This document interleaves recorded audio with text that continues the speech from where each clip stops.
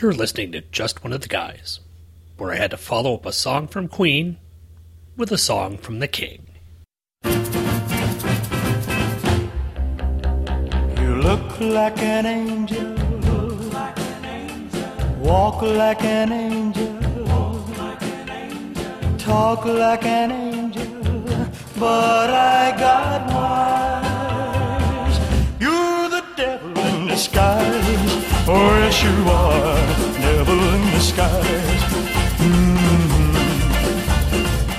Hello and welcome to another episode of Just One of the Guys, a Green Lantern podcast, a proud member of the Demonzacore family of podcasts. Yep, I'm officially a Demonzacore podcast, and hopefully you're all catching it on the new twotruefreaks.com website. Thank you for listening. My name is Sean Ingle, and today, as usual, we're going to be covering two great issue-sodes of Green Lantern and Guy Gardner. Green Lantern being another part of the Underworld Unleashed storyline where we get to see a relationship with Donna Troy kind of go on the ropes. You can kind of see where Kyle is a bit distracted by some other denizens of his apartments. And no, I'm not talking about the lesbian characters in there. The model. Yeah. Speaking of models, there's also a model on the cover and inside the Guy Gardner book. And for some reason, she's got a strange sway over a lot of the people she encounters. But you also get Tiger Man fighting giant mutated crocodiles and Aricia in her Hooker Gem outfit. Yep, I know you were all looking forward to it. But we'll get to that and more, especially your emails, after I take this break and plug a couple of promos for some podcasts that I know you'll love. So, after we get back from the break, we'll take a look at Green Lantern number 69. 69, dudes!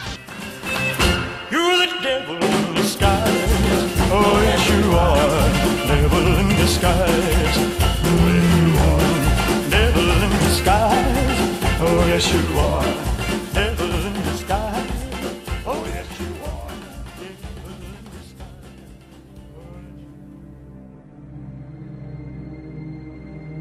Okay, let's get this show on the road, gang. These freaks are dedicated, hard-working people. I'm Batman. Whosoever holds of this hammer, if he be worthy, shall possess the power of Thor. This looks like a job for Superman.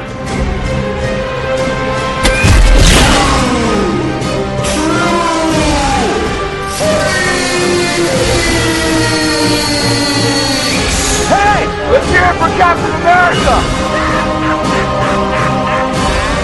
It's the Flying Man! It's the Rocketeer!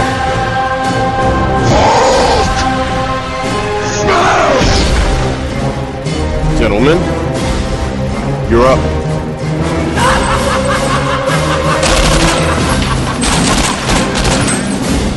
Comics Monthly Mondays. Available the third Monday of every month at twotruefreaks.com. The dawn of an age. The founding of a family. You know we haven't done enough research into the effects of cosmic rays. We've got to take that chance. Conditions are right tonight. Let's go. They're penetrating the ship. Our shielding isn't strong enough. I feel like I'm burning up. Too heavy. Can't move. Too heavy. We're all alive. I feel so strange. You're fading away. I can't see you at all anymore. Look what's happening to you. You're changing. Oh, Reed, not you too. What happened to me? To all of us. I can fly. We gotta use that power to help mankind, right? And so was born the Fantastic Four. For soon the Mole Man will have the entire world in his power. I am the mightiest living mortal on Earth, and half mankind shall feel that might. The Fantastic Four.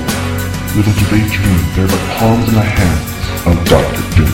The Human Torch will be the puppet master's next victim. You Earthlings can't change the way I can. That means I'm the most powerful person on Earth. I've been expecting you, for I am the thinker. I vow never to return, my lord, until the Fantastic Four are no more, and the planet Earth is no more. You're in the presence of the awesome Ramatut, King of Kings, Master of Men, and Lord of the Seven Suns. Fool, you're just a muscular freak, but I'm the Hulk. Stop! You must not enter the castle of Diablo. My journey has ended. This planet shall sustain until it has been drained of all elemental life. So speaks Galactus. Flame on! It's clobbering time! The Fantastic Four from the very beginning. Witness the origins of a legend. The Fantasticast. ffcast.libsyn.com. And we're back. And as usual, it's time of the show where I take a look at what you listeners have done to voice your opinions on the state of the show. In other words, listener email. You've got mail. Pattern baldness. And to try to play a little catch-up, we're going to do a couple of emails from one of my favorite listeners, Mr. Scott Davis. Scott's first email is called Guy Gardner, number 9 through 14, and he writes in, Hi, Sean. I was able to catch up on some of the Guy Gardner issues last week. The new writers being Will Jacobs, issues 9 and 10, and Chuck Dixon, issues 11 through 14, do an amazing job, and Joe Staton is hitting it out of the park. I'll agree with you on the Chuck Dixon and Joe Staton one. The Will Jacobs stories, they were alright. They were kind of a transitionary thing, and I think Will Jacobs was a friend of Gerard Jones, so that's how he kind of got the job. Not bad stories, but not the greatest either. But he continues on saying a few of my notes. Guy Gardner number 9. I found it strange that Guy was trying to make jokes in front of the dead Helen Trodna laugh that Buck 50 was carrying, saying, at least you could have done was teleport my beer along. Come on, Guy, we've got a dead alien here. There's no time for beer. Nope. Sorry, Scott. There's always time for beer. And speaking of beer, Scott replies, I find it odd that Guy wasn't drinking American beer and that he had an Australian Wombat lager in his hand. I thought Americans took a lot of pride in their national beer. No, because our beer is kind of like drinking cow urine, but that's just my opinion. Scott continues, I'm very privileged in Canada with all of my delicious Canadian beer. I agree with you there. Sean, let me know if you ever need to stuff a mouse in a beer bottle so you can get a new case of beer from the Elsinore Brewery. If I ever need some Elsinore beer, I will definitely contact you for some mouses to stuff in the bottle. I've got it nailed, he says. I also found that Guy probably contributed to the death of Nocturne. He punches and knees Nocturne in the head, which forces him into unconsciousness, and then very soon after, that Nocturne is lasered to death on the ground by the alien army. Oops, yeah, he may have something there. Guy should own up to that one. Fun issue, though. Guy Gardner number 10, Scott continues. This issue explains the Ophidians are trying to destroy our life to ensure they're not interrupted again on their quest for reunion with their godhood. This sounds awesome, and I agree this story should have been explored further. Wow, Boudica sounds like a crazy feminist on page 14. Gardner, I don't like you. I don't trust you, and worse, you're a man. I thought the ending was terrible about how the Ophidians just blew up all of a sudden. There was too much potential for these aliens. I agree there's a great character development at Guy at the end when he realizes he's proved something to himself, and he's better as a follower, a soldier, a guy in the trenches. Great stuff. Yeah, I remember this issue. The Ophidians were a much underused race. As for a weird alien race that can take over people's minds and can't be seen unless you know what you're looking for, they're kind of like the Silence from the beginning of season 6 of Doctor Who. The weird ones that when you weren't looking at them, you forgot who they were. So I thought that was kind of a neat character there, but they just went nowhere, sadly. Continuing on with Scott's email, we've got Guy Gardner 11 through 14, Yesterday's Sins. Wow, you nailed it. This story arc is amazing and definitely one of the best Guy Gardner stories I've ever read. I can't agree with you more. Chuck Dixon and Joe Staton do a great job on this. I really don't have any specific notes for these issues, but I do have to admit I enjoyed every page of these 4 issues. The flashback scenes were amazing, and it's hard not to have a tear in your eye when you get to the end of part 4, where Mace commits suicide. Thanks for sharing your thoughts on why you like this story so much and how it might relate to you in certain ways. One point in part 2 that I'd like to bring up. You are correct that Mace's reaction to smoking pot is inaccurate. the Mace that's depicted in this issue looks like he's strung out on heroin and not maxing and relaxing like he should be. But then again, the pot is... Sorry. But then again, the pot is for Baltimore, and that would probably be very different than the BC, but... And I'll take your word for it, Scott. Thanks again, Scott. Thank you, Scott, for writing in. Some really good points there on the Guy Gardner issues. I'm glad you're enjoying those. I'm glad you read along. In our next email from Scott, titled Trinity, he says, "Hi, Sean.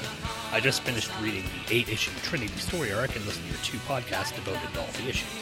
It was a lengthy battle, and overall I really enjoyed the story arc. It was nice to be introduced to the Legion and the Dark Stars, and the way they kept the event compact, quote-unquote, was excellent. I'm getting tired of the epic events that these days span the entire DC universe. Kudos to Gerard Jones, Mark Waid, and Michael Jan Friedman for keeping it together. It was very well done. I have to agree with you again, that it wasn't an overarching story, kept contained in these books. Always nice to have, it kept me from having to buy, a couple of dozen extra books and just a couple of extra books, so always nice. Continuing on, he says, also, the art was absolutely fantastic. Gene Ha, Barry Kitson, Mitch Bird, et al. Really knock it out of the park in each issue. Agreed. And it's some of the early stuff from Mitch Bird, so obviously you're going to be seeing more of Mitch Bird as we go along further into the Guy Gardner stuff. A few specific notes I'd like to bring up, Scott says. In Green Lantern number 45, part 5, it was interesting to see the destruction of Coast City in one of the panels. I always wondered what actually happened in the Green Lantern timeline. Now I've seen it. On page 19, Flicker is back.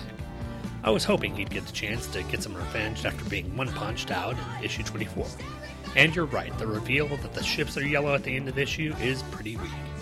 In Legion 58, part 6, the death scenes at the end are absolutely brutal, with everyone being fried to death. And it continues in the Dark Stars 12, part 7, when they show some Malthusians being crushed mid-sentence by tree trunks. Then maybe they'll save us from Roar, as the story went. Brutal stuff. Finally, the ongoing sex scene between Lobo and Boudica was completely uncalled for. The panel with Lobo wearing Boudica's thong is disgusting. But even worse is the fact that I think it's more important to knock boots for 4 issues while there's a genocide going on outside their door. Boudica should lose her Green Lantern status for this. I guess getting slammed by Lobo is worth more than a few $100,000. Thanks, Sean. Scott. Good points there, Scott, again. I am frequently trying to get the image of Lobo and Boudica's thong out of my mind, and I'm sad now that after I read your email, it's back again. Alcohol, you will be my friend after this podcast. But finally, to wrap up the Trinity, see what I did there, of emails from Mr. Scott Davis, we get one entitled 0 Hour. And he writes, Sean, I remember in one of your podcasts, you mentioned that one of your podcast colleagues did a good review of the 0 Hour issues 0 through 4, but I can't remember who it was. Could you please let me know? I picked up the issues and I'm going to read them for the first time soon. Thanks, Scott. Well, Scott, I mentioned this to you in the email, but I'll go ahead and mention to anyone who's listening right now. Well, hopefully there's some people listening right now. The episodes that I was talking about were some episodes of Views from the Long Box, where it was Michael Bailey, and I think it was the Irredeemable Shag, yeah, who covered the not Underworld Unleashed, but the 0 Hour storyline. Shag wasn't too keen on it, but overall they did a pretty good job reviewing it, and anytime Shag's on a podcast, it's always fun. So if you're wanting to know more about 0 Hour, definitely go check out back issues of Views from the Long Box. Our next email comes from the Jet Jaguar of podcasting himself, Mr. Luke Giaconetti.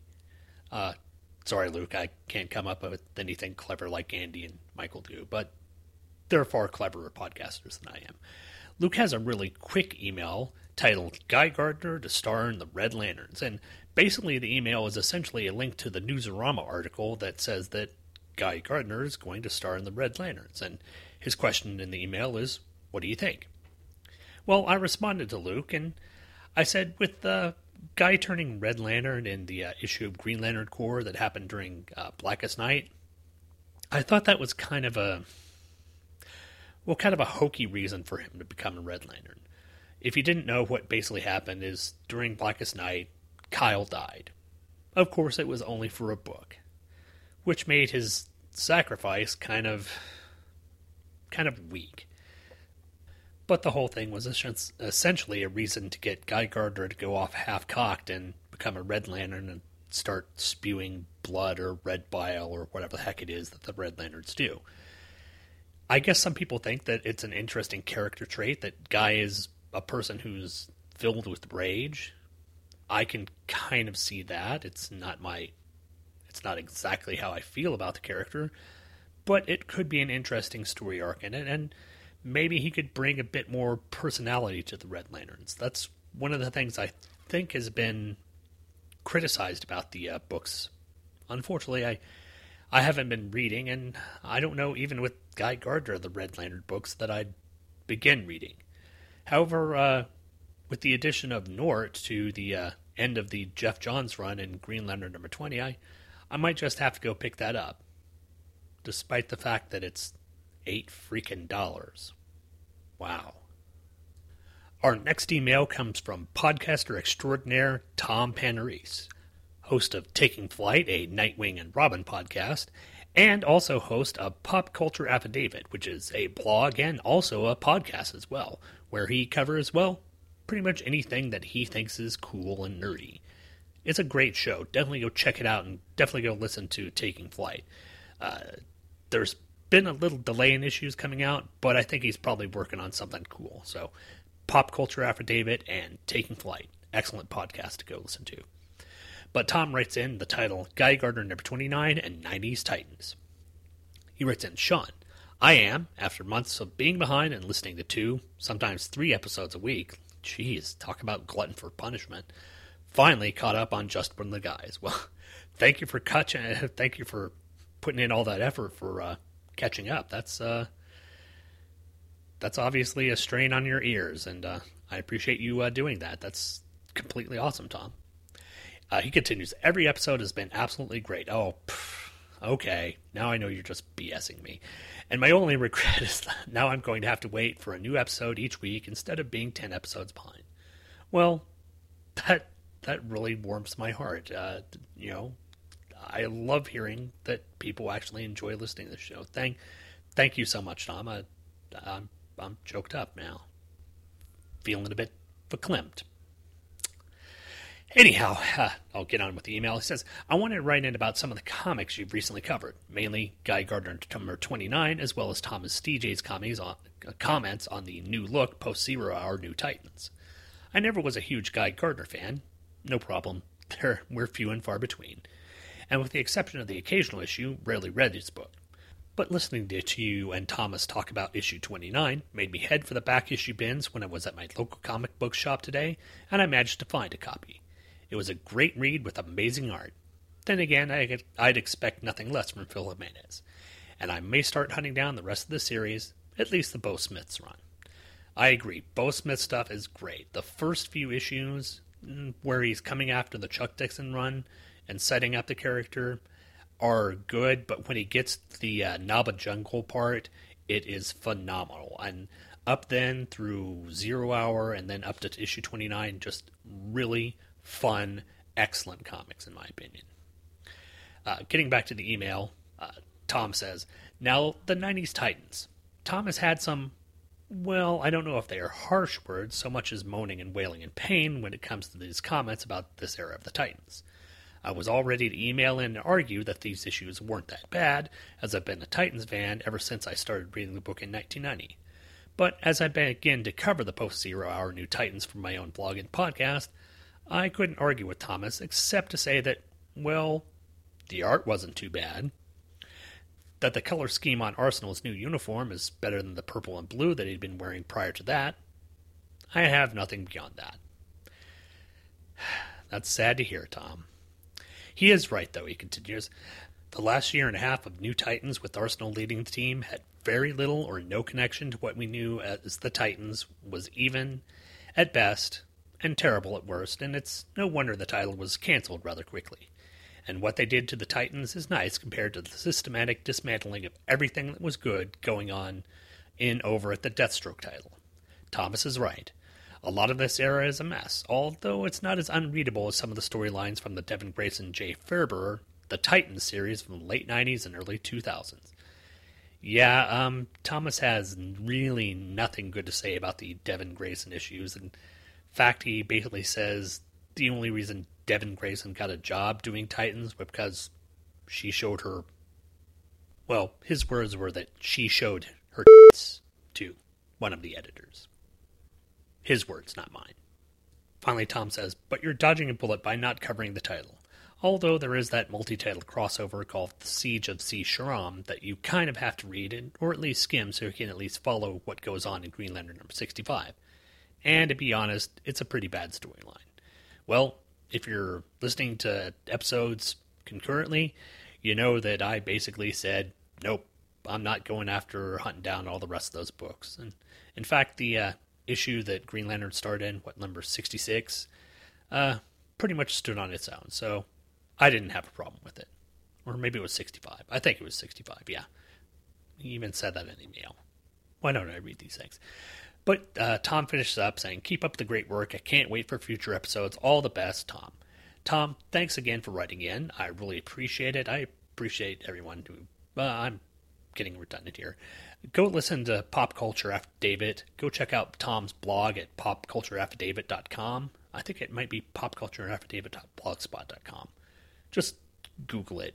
Google fixes everything. And, of course, go listen to Taking Flight, a Robin and Nightwing podcast. Excellent stuff. And rounding out the email bag this time around, I've got one from my very good friend, Mr. Thomas DJ, host of Better in the Dark, DJ Comics Cavalcade, as well as the host or the purveyor of the website Damn Your Eyes, Damn Your Ears, and the soon-to-be published author, well, he is a published author, but soon-to-be author of Shadow Legion, New Roads to Hell. Check it out I'm certain they'll be at Amazon.com. But go check out his websites. They'll give you more information about that. Thomas DJ writes in saying, with the title being Lee Van Cleef and I See What You Did There. He writes in saying, hey Sean, I just listened to the last episode of Just One of the Guys, and I think you hit on why I never resented Kyle for having nookie time with Donna Troy. Namely that Ron Mars makes the relationship develop naturally. Yeah, there was a whiff of double rebound, what with Alex's recent death and the divorce headaches of Donna's, but Mars didn't rush this thing and let the interaction between the two occur organically. Granted, the severing of said relationship sucked big ol' hairy dead donkey balls. Very dramatic reading of that, yes, given his abruptness, but hey, maybe there's a podcast I can write about that on. I wonder if I could get Thomas to come on this podcast and talk about that. Never know. But the brief time that they were together seemed right to me. And yes, you're right. In my younger days, I thought about being under Donna Troy a few times, and given how I think of her now looking like Catherine McPhee, well, it's complicated. Oh, and as to the situation regarding muggers in Central Park after dark, keep in mind this issue took place during the reign of King Rudy, whose quote-unquote I only care about Manhattan Island, fuck your other four boroughs attitude, led him to authorizing police vans to patrol Manhattan for homeless people to pick up and drop off in Queens and Brooklyn, among other things. Ouch. Rudy really, sanitized Midtown Manhattan so that both Times Square and Central Park, once dangerous places at night, were made quote-unquote family-friendly. So it is pretty possible that these muggers were an anomaly in the park at this time. I'll take your word on it. Anytime that I have a reference to New York City, it's always good to fall back on a person who actually knows the area and lives there, Mr. Thomas DJ. Thomas concludes saying, see you at Warriors, Tom. Thanks again, Tom, and I may have to take you up on that offer about talking about Kyle and Donna's breakup. That can be an interesting discussion. But that's going to finish it for emails this time out. Again, thanks everyone for writing in. I know there's a few more emails to get to, and I'll try and get those in future episodes. But right now, I want to get on to my coverage of Green Lantern number 69. 69, dudes!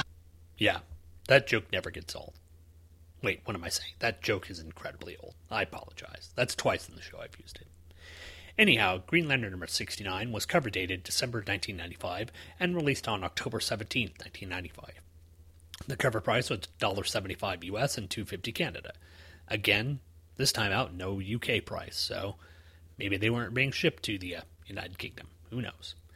Anyway, the title was Bargains. The writer was Ron Mars, penciler Paul Pelletier, inker Romeo Tanghal, colorist Linda Medley, letterer Albert Guzman, associate editor Eddie Braganza, and editor Kevin Tooley.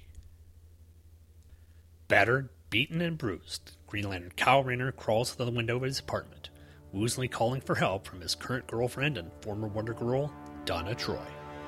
Donna rushes to his side and helps the injured hero to the sofa, asking what in the world happened to him. We're treated to a little bit of Thomas DJ style. Flashback time!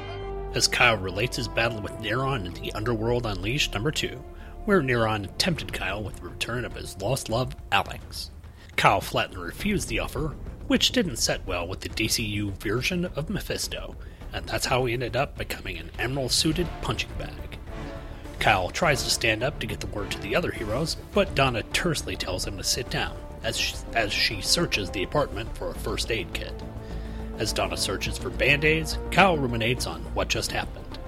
Thinking about Ganthet's doubts of Kyle being worthy to wield the ring, Kyle says that if he truly wasn't the right person, he would have surely taken Neron's offer, and maybe now he should stop doubting himself as Green Lantern. Surprisingly, Donna returns with cotton balls and antiseptic and begins to clean up Kyle's cuts and bruises. She tells Kyle that with all that was going on, the Titans needed him, and she was sent out to find him.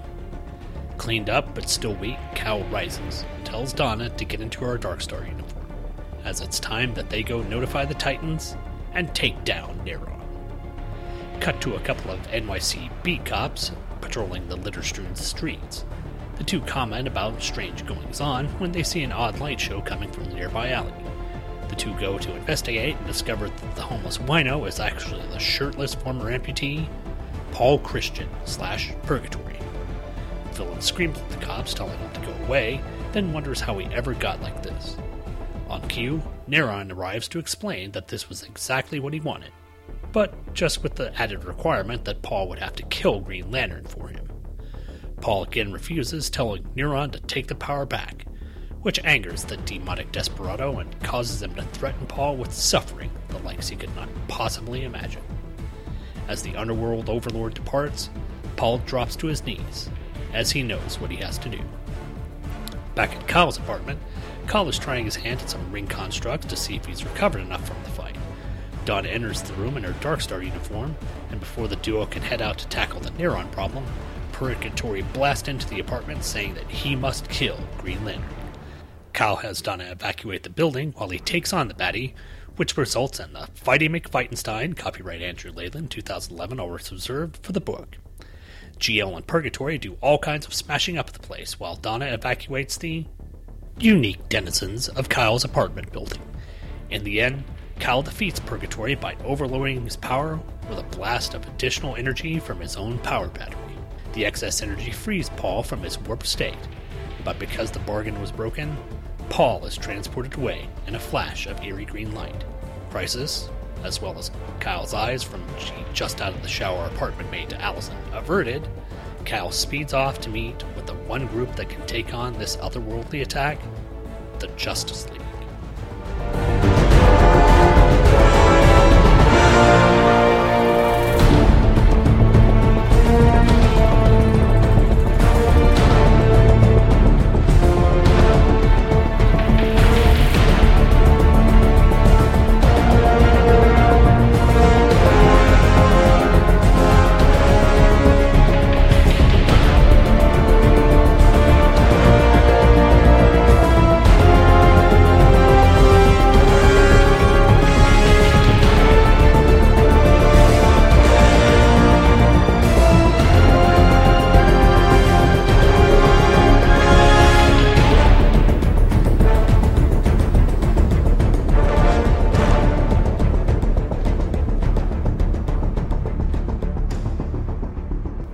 Again, we get more great work from Pelletier on the art and Mars on the story in this book. This one ties in a bit more heavily with the whole Underworld Unleashed thing, but again, you don't have to be reading all of Underworld Unleashed to be getting what's going on in the book. It's nice if you know, but there's enough backstory put into the book that you can kind of figure out what's going on. There's obviously some villain who's tempting people, and that's basically the gist of Underworld Unleashed. Plus, one of the really neat things, at least one of the really neat things for me, is that we finally get an idea of who else is living in Kyle's apartment building. Of course, we get Allison, the super hot model, but we get the couple that I talked about, and some other folks that I'll go through as I get through my notes for the issue, which will start out, of course, with the cover of the issue, which is the typical grain of the Underworld Unleashed storyline, but at least there's no weird floaty faces in the background, especially like the floaty face of Neron. One of the neat things about this cover is, that I kind of enjoy myself, is the idea that underneath Donna's costume, she's not wearing much of anything. As you can tell on the front cover that her costume is torn in certain areas of her backside that don't seem to have any underpants on there. So Donna goes commando in her Darkstar uniform, which makes me happy. Very, very happy. Then in the book, on page 1, we get a little cheesecake shot for the ladies as Kyle enters the... Oh, wait, it's not really a good cheesecake shot. Even though Kyle is showing off a bit of skin, he's kind of beaten and cut up. So, maybe the wrong thing. But we do get some man boobies, so there you go, ladies. Beaten up Kyle Rayner man boobies. Nice. Moving on to page 2, panel 3, one of the really great character traits that I like about Kyle is his ability to joke during pressure situations. And here we've got Donna running over to him and saying, "Let me get you out of that costume." And he replies, "I thought you'd never ask, but I've got to warn you, I'm probably not in peak form right at this minute." So he's got the sort of Spider-Man quippage thing going on, but it's uniquely his own. And I really enjoyed that character trait in this character. Mars does a good job of delineating his character from the other Green Lanterns, and it's a nice way to give him a sort of personality that's different from what we've seen with Hal Jordan or even John Stewart and Guy Gardner.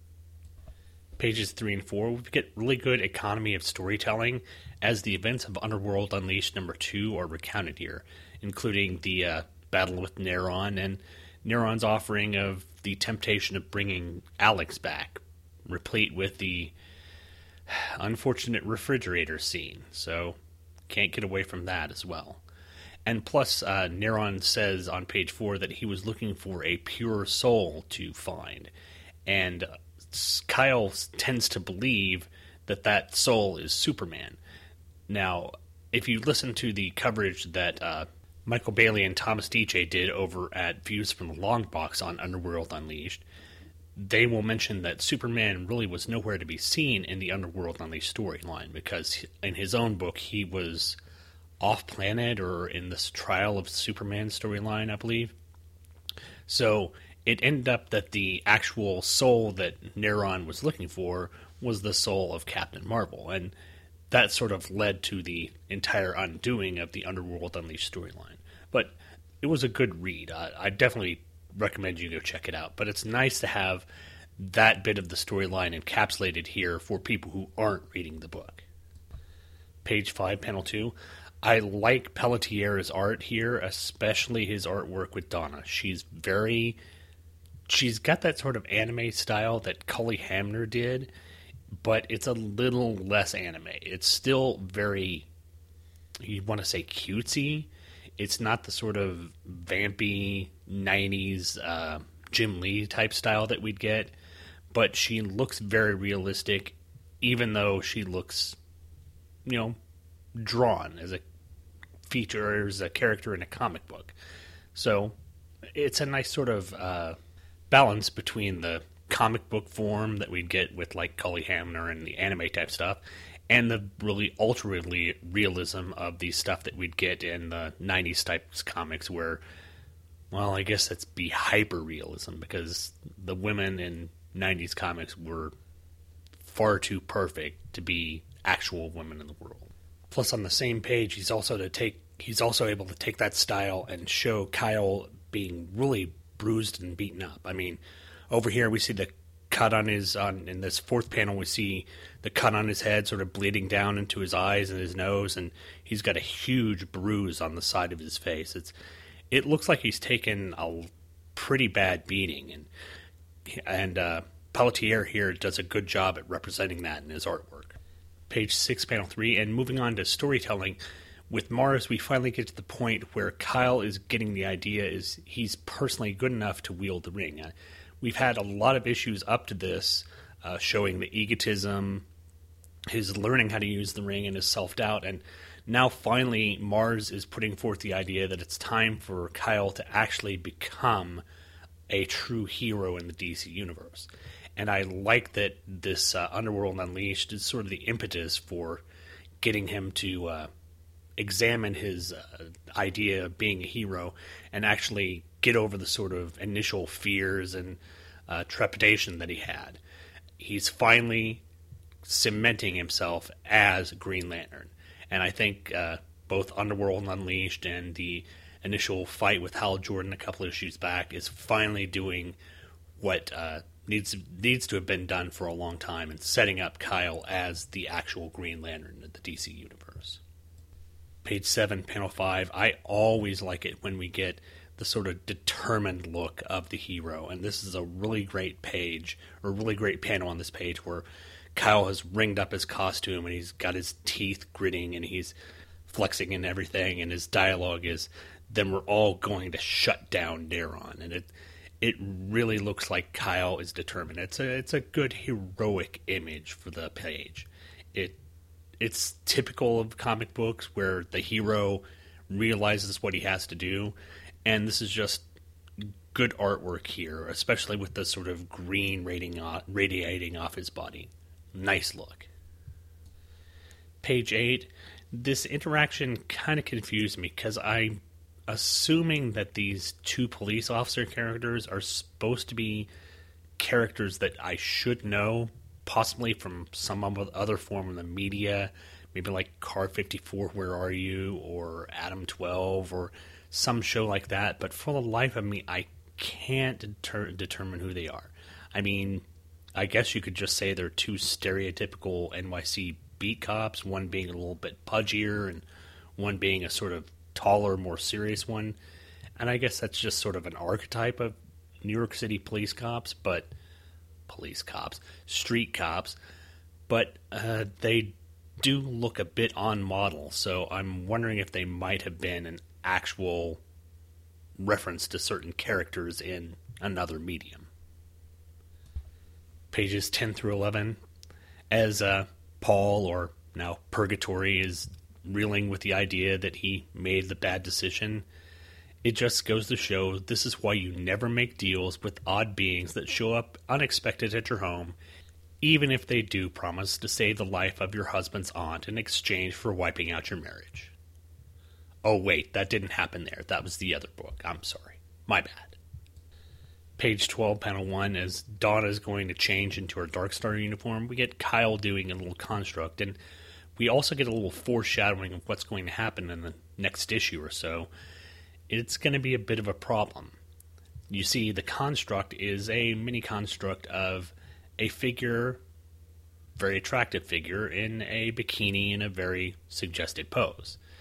The character is Allison, the person that Kyle met in the apartment, who's the model who will be the cause of some problems in an issue or so. But we'll get to that here, obviously in a week. Of course, this leads us to the big fight sequence for the book, which really I'm not going to cover all that much. Just wanted to point out, like on page 15, panel 4, we get Kyle using the old tried and true punch the enemy with a giant fist gag, which I guess they said they were going to get away from because, that's Hal Jordan using the scissor constructs and the big green fist thing, so that's all hokey. We're going to have our Green Lantern do something new. But this time he does do something new, as the fist that punches Purgatory looks kind of like it looks kind of like the Thing's hand. It's all sort of rocky and it's got that sort of different texture layer thing, so I guess they can get away with it since it's not technically the same as the kind of stuff that Hal would do. Page 16, I know I mentioned a few episodes back that there was a lesbian character in the book, and initially I thought it was going to be Allison, the model that Kyle met in Radu's coffee shop. Now, actually, it's the two ladies that Donna evacuates from the apartment on this page. And the thing is, to Mars and Pelletier's credit, they aren't drawn or written as horrible stereotypes. In fact, initially when I read this book back in college, I don't think I even picked up on the fact that they were a couple. So now that I'm a bit older and I know that they're supposed to be here, I can actually see that, yes, they're pretty much the stereotypical lesbians. But it's not, I guess it's not overt, and it's not in your face, and it's not demeaning to the characters. It's just put in there as this is part of life, which is what I really enjoy about comic books that can do this. It's not having to make a statement. It's not having to force it down your throat. It's just there, just part of the book. So, again, credit to Mars and Pelletier for bringing these characters in and bringing them in a way that doesn't make me want to punch someone. Then, of course, on page 17, we get Donna meeting with the rest of the denizens of Kyle's apartment. And the first one is sort of a older, kind of chubby black man who happens to be blind. So sort of a Ray Charles, Stevie Wonder type character. And then we've got the very stereotypical sort of old, white-haired, sort of, I hate to make the comment, but sort of hippies lady. She's in a sort of like fringy vest, and she's got the sort of librarian type glasses. She's kind of like one of those, I would think, New York intellectual types. And then finally on the page, we get the stereotypical New York City, well, I guess NYU film student who's worried about his editing of his film, and that the trouble in the apartment is going to stop him from doing that. So he's, I guess, sort of a Spike Lee type character who his first thing to get is not his film or anything, but his standalone of Charlie Chaplin. So quirky characters in the comic. I'm enjoying them, and we'll probably get to meet more of them throughout the run. Of course, the last person to evacuate the building is Allison, the smoking hot model, and of course, she just happened to have come out of the shower and is dripping wet in a towel and nothing else. Yep, it had to be that way, didn't it? Page 19, we get Kyle overloading Purgatory with energy from his battery.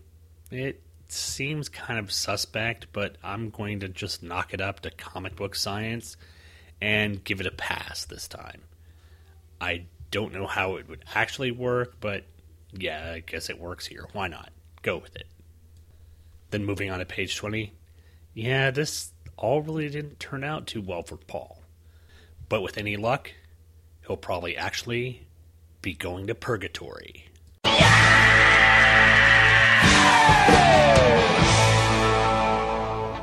You can't see it, but I just took my sunglasses off. Trust me, yeah, I did. Page 21, as Kyle has rescued everyone from the building and is ringing up some constructs to put out the fire, we notice that Kyle is a bit too distracted by Allison and her towel and all wet and stuff. But honestly, as a male, I've got to say that if I saw a female standing out there in a towel and nothing else, I'd probably be looking a bit as well.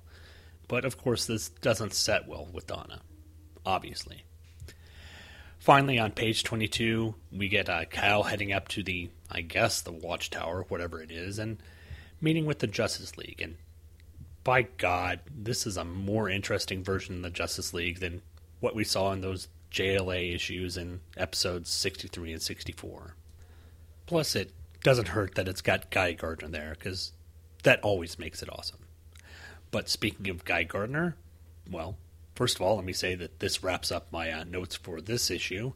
But again, speaking of Guy Gardner, we're going to take a break, and then when we come back, we'll go ahead and look into our coverage of Guy Gardner Warrior number 38. So, stay tuned after the break. Hey, Michael. Hey, Dad. We need to record another new trailer. Another one? Yes. You know that we read comics and then talk about comics, because as we've established, talking about comics you've not read is just dumb. Yeah, and you make me do it every Thursday. Well, we've moved. Have we? Yes, we have outgrown our old location. I don't feel like I've moved. And we have now moved to twotruefreaks.com. What was that again? twotruefreaks.com. Hey Kids Comics, still every Thursday at twotruefreaks.com. Since the day Bruce Banner was bathed in gamma rays, he has fought the creature within. The creature torments Banner. The creature is unstoppable. The creature is incredible. Now, the countdown has begun to Banner's greatest confrontation with the Hulk, and all of his internal battles have come down to one moment. One final chance to reclaim his life and be whole, and 3 words will change the Hulk and Banner forever. Honey, I'm home. Bigger, smarter, greener. The Hulk is taken to new heights as writer Peter David delivers an all-new phase for the Jade Giant. And Pad Smash, an Incredible Hulk podcast, is bringing it all to you. Join J. David Weeder, Lee Busby, and Michael Bailey as they turn a new corner and cover the all-new, all-different Incredible Hulk. Find the Ultimate Hulk podcast experience weekly at iTunes and at IncredibleHulkHomepage.com. Pad Smash, an Incredible Hulk podcast. Experience the epic like never before. And per usual, we are back. Well, I'm back. Hopefully, you're back as well. But we're going to... why do I keep using we? I'm going to take a look at the issue of Guy Gardner Warrior number 38. It was cover dated January 1996, released on November 7th, 1995. Thanks to Mike's Amazing World for the information about that. Cover price was $1.75 US and $2.50 Canada. Again, no UK price, so maybe these weren't being marketed over in the UK. Title was Seduction of the Not-So-Innocent. Story was by Bo Romeo Smith. Pencils were by Mark Casanova Campos and Tom El Guapo Grindberg. Inks were Dan Don Juan Davis. Colors Lee Loverboy Lowridge. Letters Albert Lady Killer de Guzman. Cover by Marty Loveman Levum Egeland. Cover colors by Scott Bowman. He doesn't get a cute thing between his name. And edits by Eddie Bluebeard Braganza. Okay. Overseeing repairs to the Warriors Bar, Buck Wargo, Joey Hong, and Rita Muldoon discuss Guy's absence, Arisia's amazing recovery, and Desmond and Verona's tracking of Earthworm, who trashed the place a mere 2 issues ago. The trio marvel over Arisia's ability to not only wear the most egregious outfit ever, but also to come back from a beatdown after beatdown. When who should walk in the front door all Charlton Heston from Planet of the Apes but our very own Guy Gardner. Exhausted from his trip, Guy falls to the floor at Buck as Buck, Rita, and Joey rush him to the infirmary. Meanwhile, in the sewers of Manhattan, Tiger Man, Verona, and Hooker Jim, oh wait, no, that's Arisia, are trailing the underworld on handsome Earthworm. Verona senses Guy's return, somehow, and Arisia asks how she knows. Verona says she can feel it in her gut, or maybe it's the organs a little lower than her gut, and comments that her knowledge of Guy's presence is just about as weird as Arisia's healing powers. Turning a corner, Desmond tells the 2 chatty Cathys to hush, as he thinks that he's found the Earthworm's lair. Sure enough, the albino anarchist is holding hostages from the Warriors Bar and preparing to feed them to his alligator pets. But our trio of heroes has other plans as they engage the Earthworm with a heaping dose of Fighty McFightenstein. Copyright Andrew Leyland 2011, all rights reserved. Back at the Warriors' sickbay, Buck is doing his best Dr. McCoy on Guy as the injured Wildcat, Lead, and Lady Blackhawk look on. A few scans later, and Buck determines that Guy's Voltarian DNA has developed a series of glands in his body that allow him to morph. And his recent travels have all but used up all the delicious gland juice. Buck asks Guy to try morphing something, and when he can't, Buck suggests a good dose of R&R to fix his super problems. Heading back to the fight with Earthworm, we see Arisia and Verona violently putting down some of the sewer gators, when suddenly Verona is grabbed by the claws of one of Earthworm's mad mutations. But before the nubile Naba tribeswoman can become a midday snack, Desmond super tigers out and leaps up at the creepy crocodile. After a quick cut to a leggy female in a limo who is looking for Mr. Good Guy, we come back to see the giant black tiger man shredding the freakish monster as the earthworm lunges for the escaped Verona. But before he can harm her, Aricia hits him with a cryoblast from her gun, freezing the villain solid. Crisis averted, the ladies marvel at how rugged and manly Desmond was, as he explains that channeling all the powers of his race of Tiger Man is pretty exhausting. But he's still got enough stamina for some playtime with Aricia. Wink.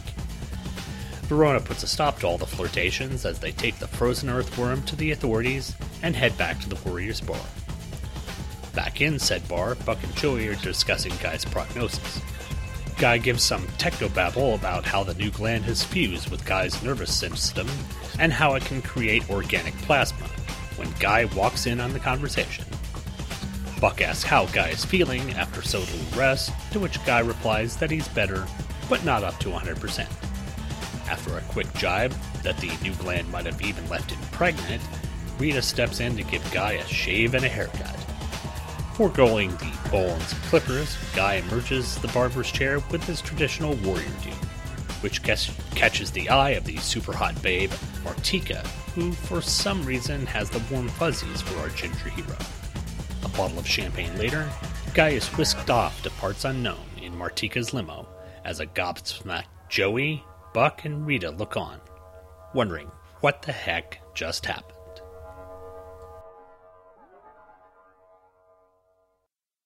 Now, with the return of Bo Smith to the book after his sort of one-issue reprieve, and Mark Campos getting a better feel for the characters, the book has really gotten over its slump that it had a few issues ago. The artwork is, yes, still very much set in the 90s, but it's a lot crisper than the art that they were getting in the Way of the Warrior storyline. Plus, the defeat of both Dementor and the Tormox means that we're getting set up for the next couple of villains in the book, including this character Martika. Unfortunately, we're also coming to the premature end of the book in a few issues' time, which means the Martika storyline probably won't be played out as much as I'd like it to be. It saddens me, but it's the setup. You can see the setup that Bo Smith was wanting to do for the run, and I don't know exactly when it got the cancellation notice, but I know it's not very far from now, which is highly upsetting. But this is an awesome issue. Let's just go ahead and take a look at some of the notes that I have for it right now. We'll go ahead and start with the cover, and looking at this cover, I noticed two amazing things on this cover. Two things that I just can't stop staring at. Two things that just completely and totally entice me. It's the Buck Borgo and Guy Gardner Warrior action figures. Those things I would love to... Oh, wait, I guess there's the boobies there, too. Yeah, that would do it as well. Page 1, we get a nice bunch of writing by Bo Smith to get the readers caught up to what's been going on in the story. We get notes about what's happened to Guy, what's happened to Aricia, the same thing about Lady Blackhawk and Lead, and everything that went on a couple of issues ago in the Underworld Unleashed storyline. So, again, a testament to Bo Smith that he can compile essentially a couple of months' worth of storylines into one page and get you up and running for the rest of the story coming up. So, again, testament to Bo Smith. Then moving to page 2, the artwork's looking a lot better on here, except for the fact that when Guy comes into the bar and falls down, first off, he's in his gigantic, hulked out Guy Gardner Warrior with all the tattoos thing, and as he morphs down to size, not only does he grow the orange beard and orange hair, very ginger, he also grows a torn up Warriors t-shirt, which doesn't really make sense, but we'll just go with it. Maybe he had morphed the t-shirt into his body or something. Yeah, I don't want to think about that. And speaking about things that I really didn't want to think about, page 4, Aricia, Hooker Gem outfit. She's still got it. I mean, she looks really cool in, there was an issue a couple of months ago where she was in just a Warriors t-shirt and some shorts, and it was very much a Hooters type look, but it wasn't as goofy as this. I don't know why she has to dress up like this. This will be a bone of contention for me for I don't know how long. Probably the rest of the Guy Gardner series. Then on page 5, panels 4 through 6, we get Arisia and Verona talking about going after Earthworm. And Verona is all, we have to take care of him. We have to kill him. He's evil. He's an abomination. He deserves to die. And Arisia is all like, wait, you're thinking about killing him? When did morality about killing people become such a big issue in the Guy Gardner book? Guy's killed bunches of people over the past few issues, so I guess maybe Arisia is just here to play sort of the nicer, more compassionate side. I'll give it to her. Maybe it's just some of her ex-Green Lantern training shining through. Moving on to page 8, like I said, again, it's nice to see the characters from a few issues ago. We've got Lady Blackhawk, Ted Grant, Wildcat, and Led here, recovering from their injuries that they had in the bout with Earthworm and Cheetah and Blackguard. But the neat thing is that underneath Warrior's Bar, essentially, Buck Wargo had designed the sick bay of the Enterprise, including the little floaty pull-out beds and, well, luckily none of the lens flares, so that's always a bonus. Then on page 9, panel 3, we get Buck telling Guy to try and morph his arm into something, and you see Guy straining and his arm all just tended out. It's a very 90s image, but unfortunately the look on Guy's face looks like he might not be trying to morph his arm more than pass something out of his body. I'll let you, in your imagination, fill in the rest. And then again on page 10, panels 2 and 3, harkening back to the idea that this is a 90s comic, Arisia fires gigantic guns with DNA-seeking bullets that fire backwards to attack the target behind her or some such nonsense. It's neat in a comic. It really is kind of cool, and it leads to a nice visual, but completely and wholly implausible.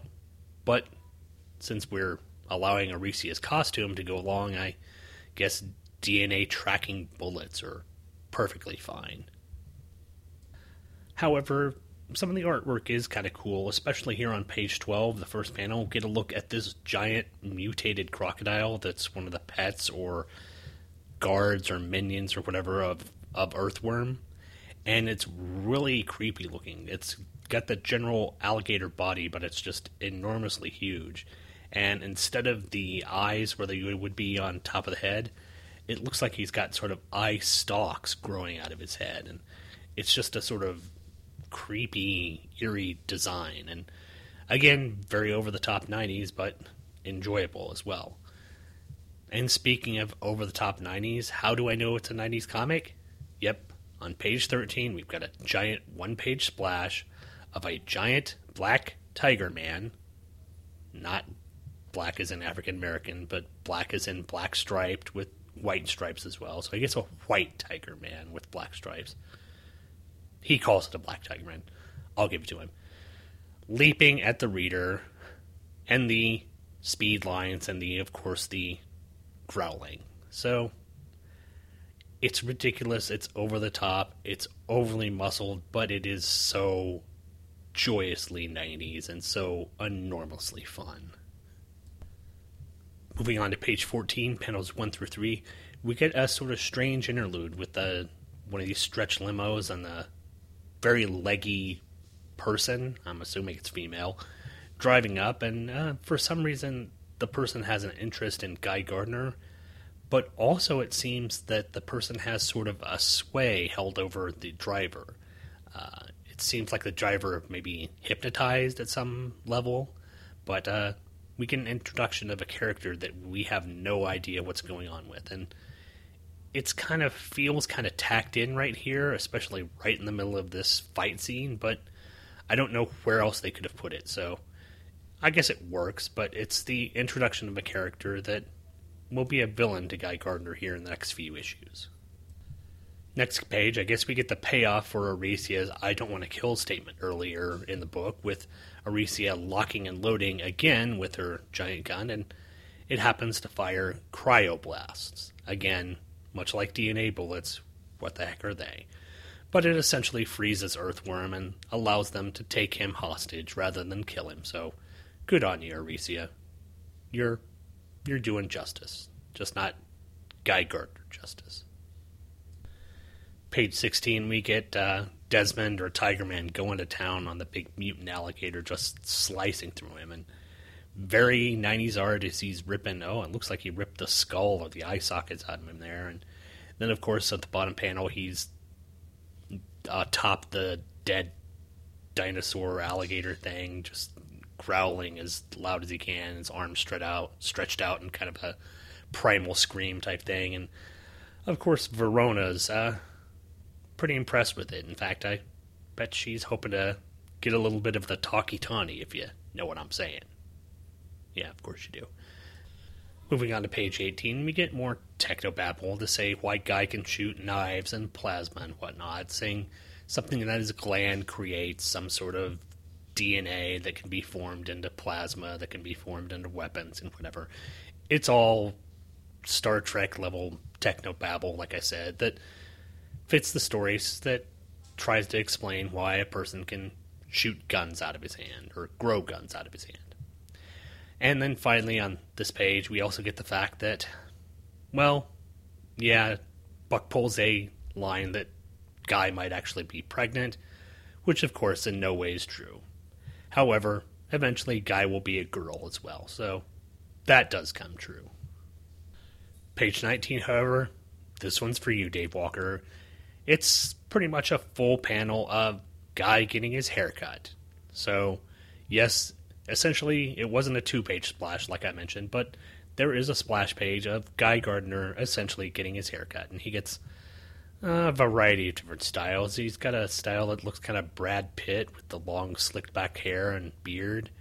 Then he's got a sort of Sting look. Then he's got one that looks like his brother Mace with a porn stash. Then an Elvis type look, and finally it ends up being the typical Guy Gardner spiky hair. So, there you go. Guy Gardner getting his haircut. Page 20, the artwork gets a little wonky. I don't know if it's because Grindberg was the inker for these pages or not, but the face of Joey Hong in this panel looks very stereotypically Asian, and not in a pleasant fashion. It does look kind of... He's got sort of the slanty eyes, and his mouth is just wide open, so he's got this sort of weird gobsmacked look. And I understand it's because on the next panel we see the character of Martika walking in with clothing that really doesn't leave much for the imagination, but the artwork just takes a little bit of a downturn here. It's not quite as good as it was in the rest of the issue. However, I do find it rather odd that on the same page, panel 4, it looks like Guy is striking a Robert Pattinson pose in this panel. Looks very much like Pattinson from Twilight. You know, one of his over the shoulder, sideways looking glances, puffing out his chest to look macho. I don't know what's more disturbing, that I saw this in the book or that I know what a Robert Pattinson pose is like. Turn in my man card. Then on page 21, well, actually in pages 20 and 21, we get the idea, like I said before, that Martika is somehow mentally manipulating everyone. And it's really apparent on this last panel where Buck goes, "What a woman," and Joey goes, "What a babe," and Rita goes, "What happened?" It seems that Rita might just be immune to the charms that Martika has. Of course, unless those charms happen to be her boobies, then I actually expect her to be immune from them. But that does it for my notes for the issue. I'll go ahead and say that it was an enjoyable one. It looks like it's setting up a new villain for the issues. Like I said, unfortunately, I don't know how long this is going to last or how in-depth we're going to get into the character, but we'll have to see. But let's go ahead and take a look at some of the ads they've got in this 90s comic and see what kind of new things are going on. You might be surprised. On the front and inside cover, we get an ad for the WWF WrestleMania the arcade game, which I guess is a port of course, the WWF WrestleMania arcade game. The interesting thing is, it's not only for the Super NES and the Genesis, but it's also for the 32X, which is a sort of an expansion for the Genesis, which you popped into the top of it, and you could play, quote-unquote, 32-bit games instead of 16-bit games. So that was kind of neat. I had that. The graphics were a bit cooler, and I believe one of the big games they had on it was Doom, which was really fun to play it on the old Genesis.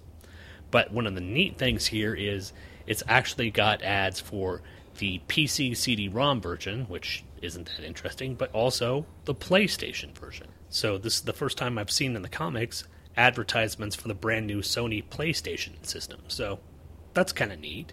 We're getting to the advent of the next-gen games, and it only seems like the Super NES and the Genesis have just been out for a short amount of time.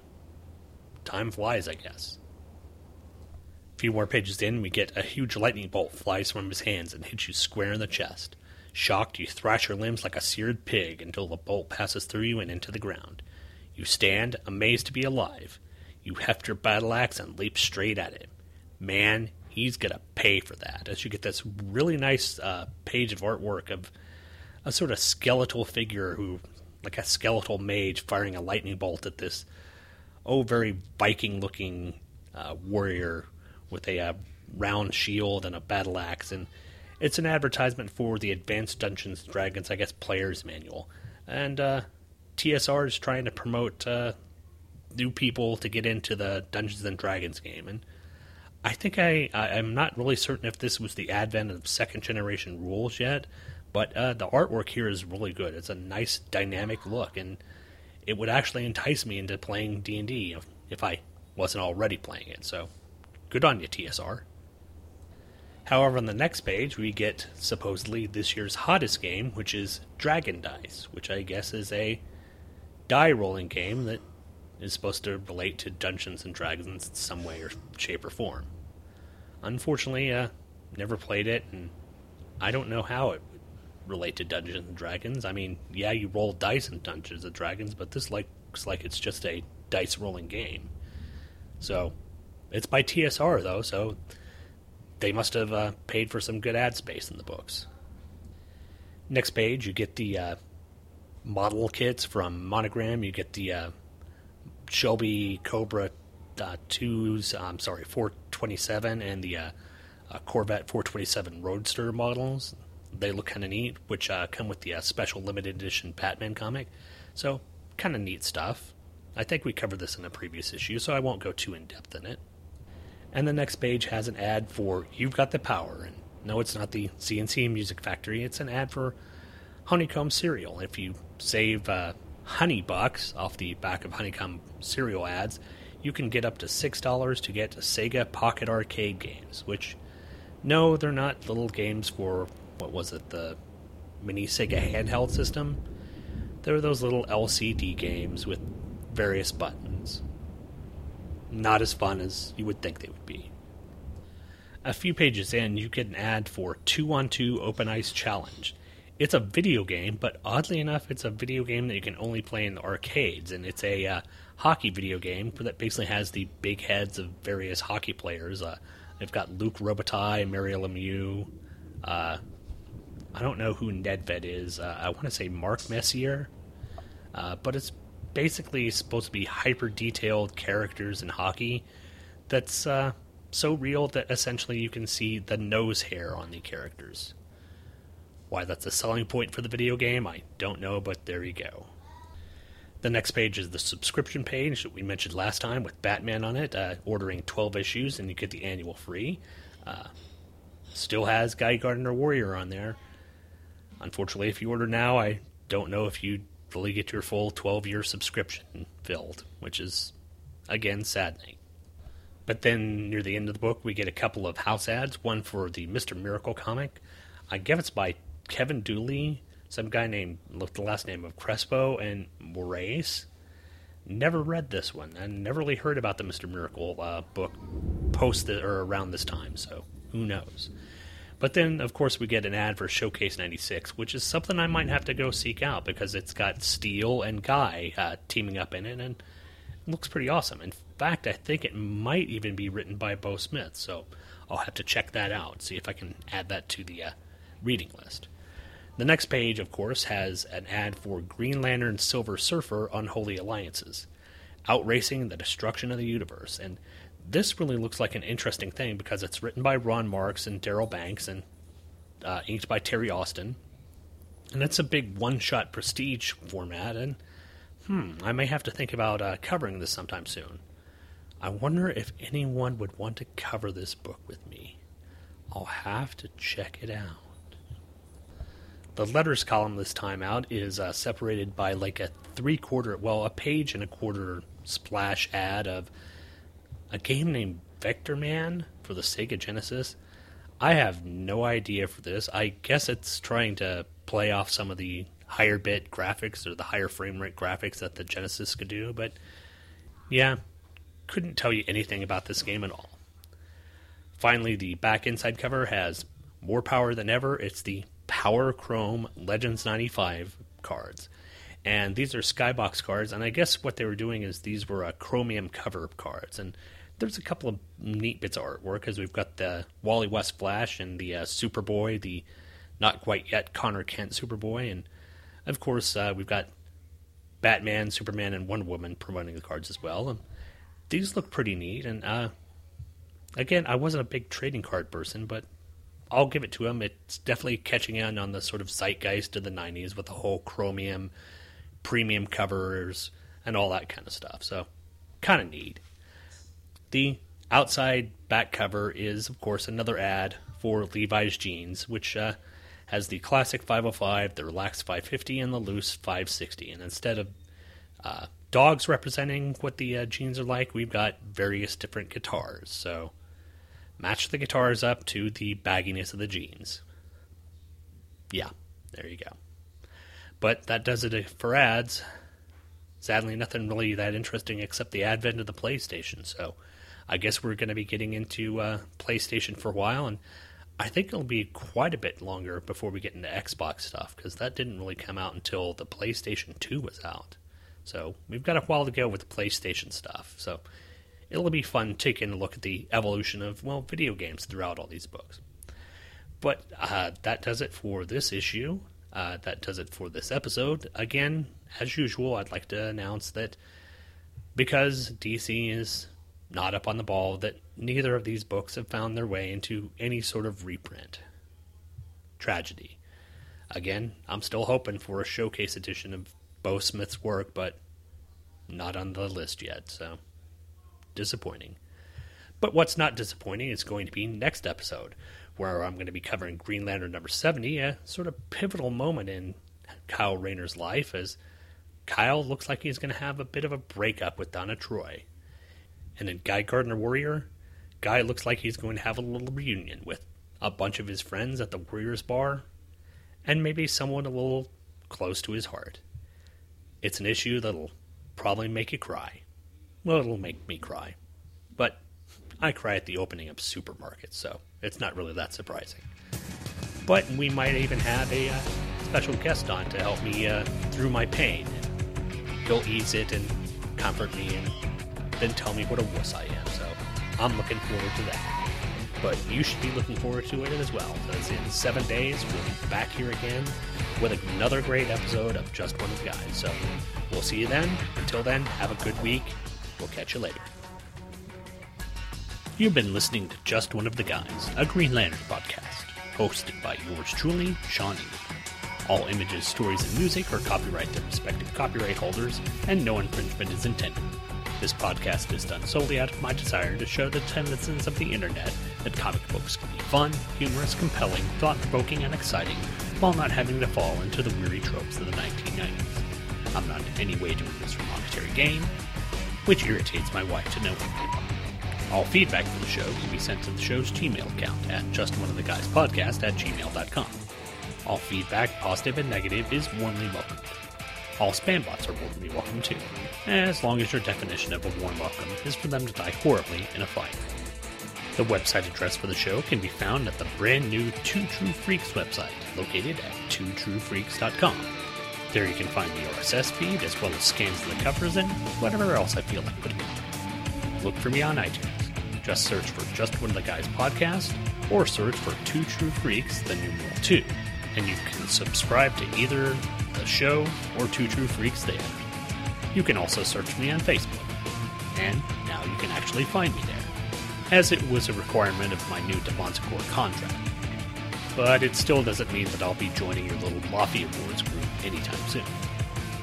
Thanks for downloading and listening, and come back next Friday for another episode of Just One of the Guys, a Green Lantern podcast.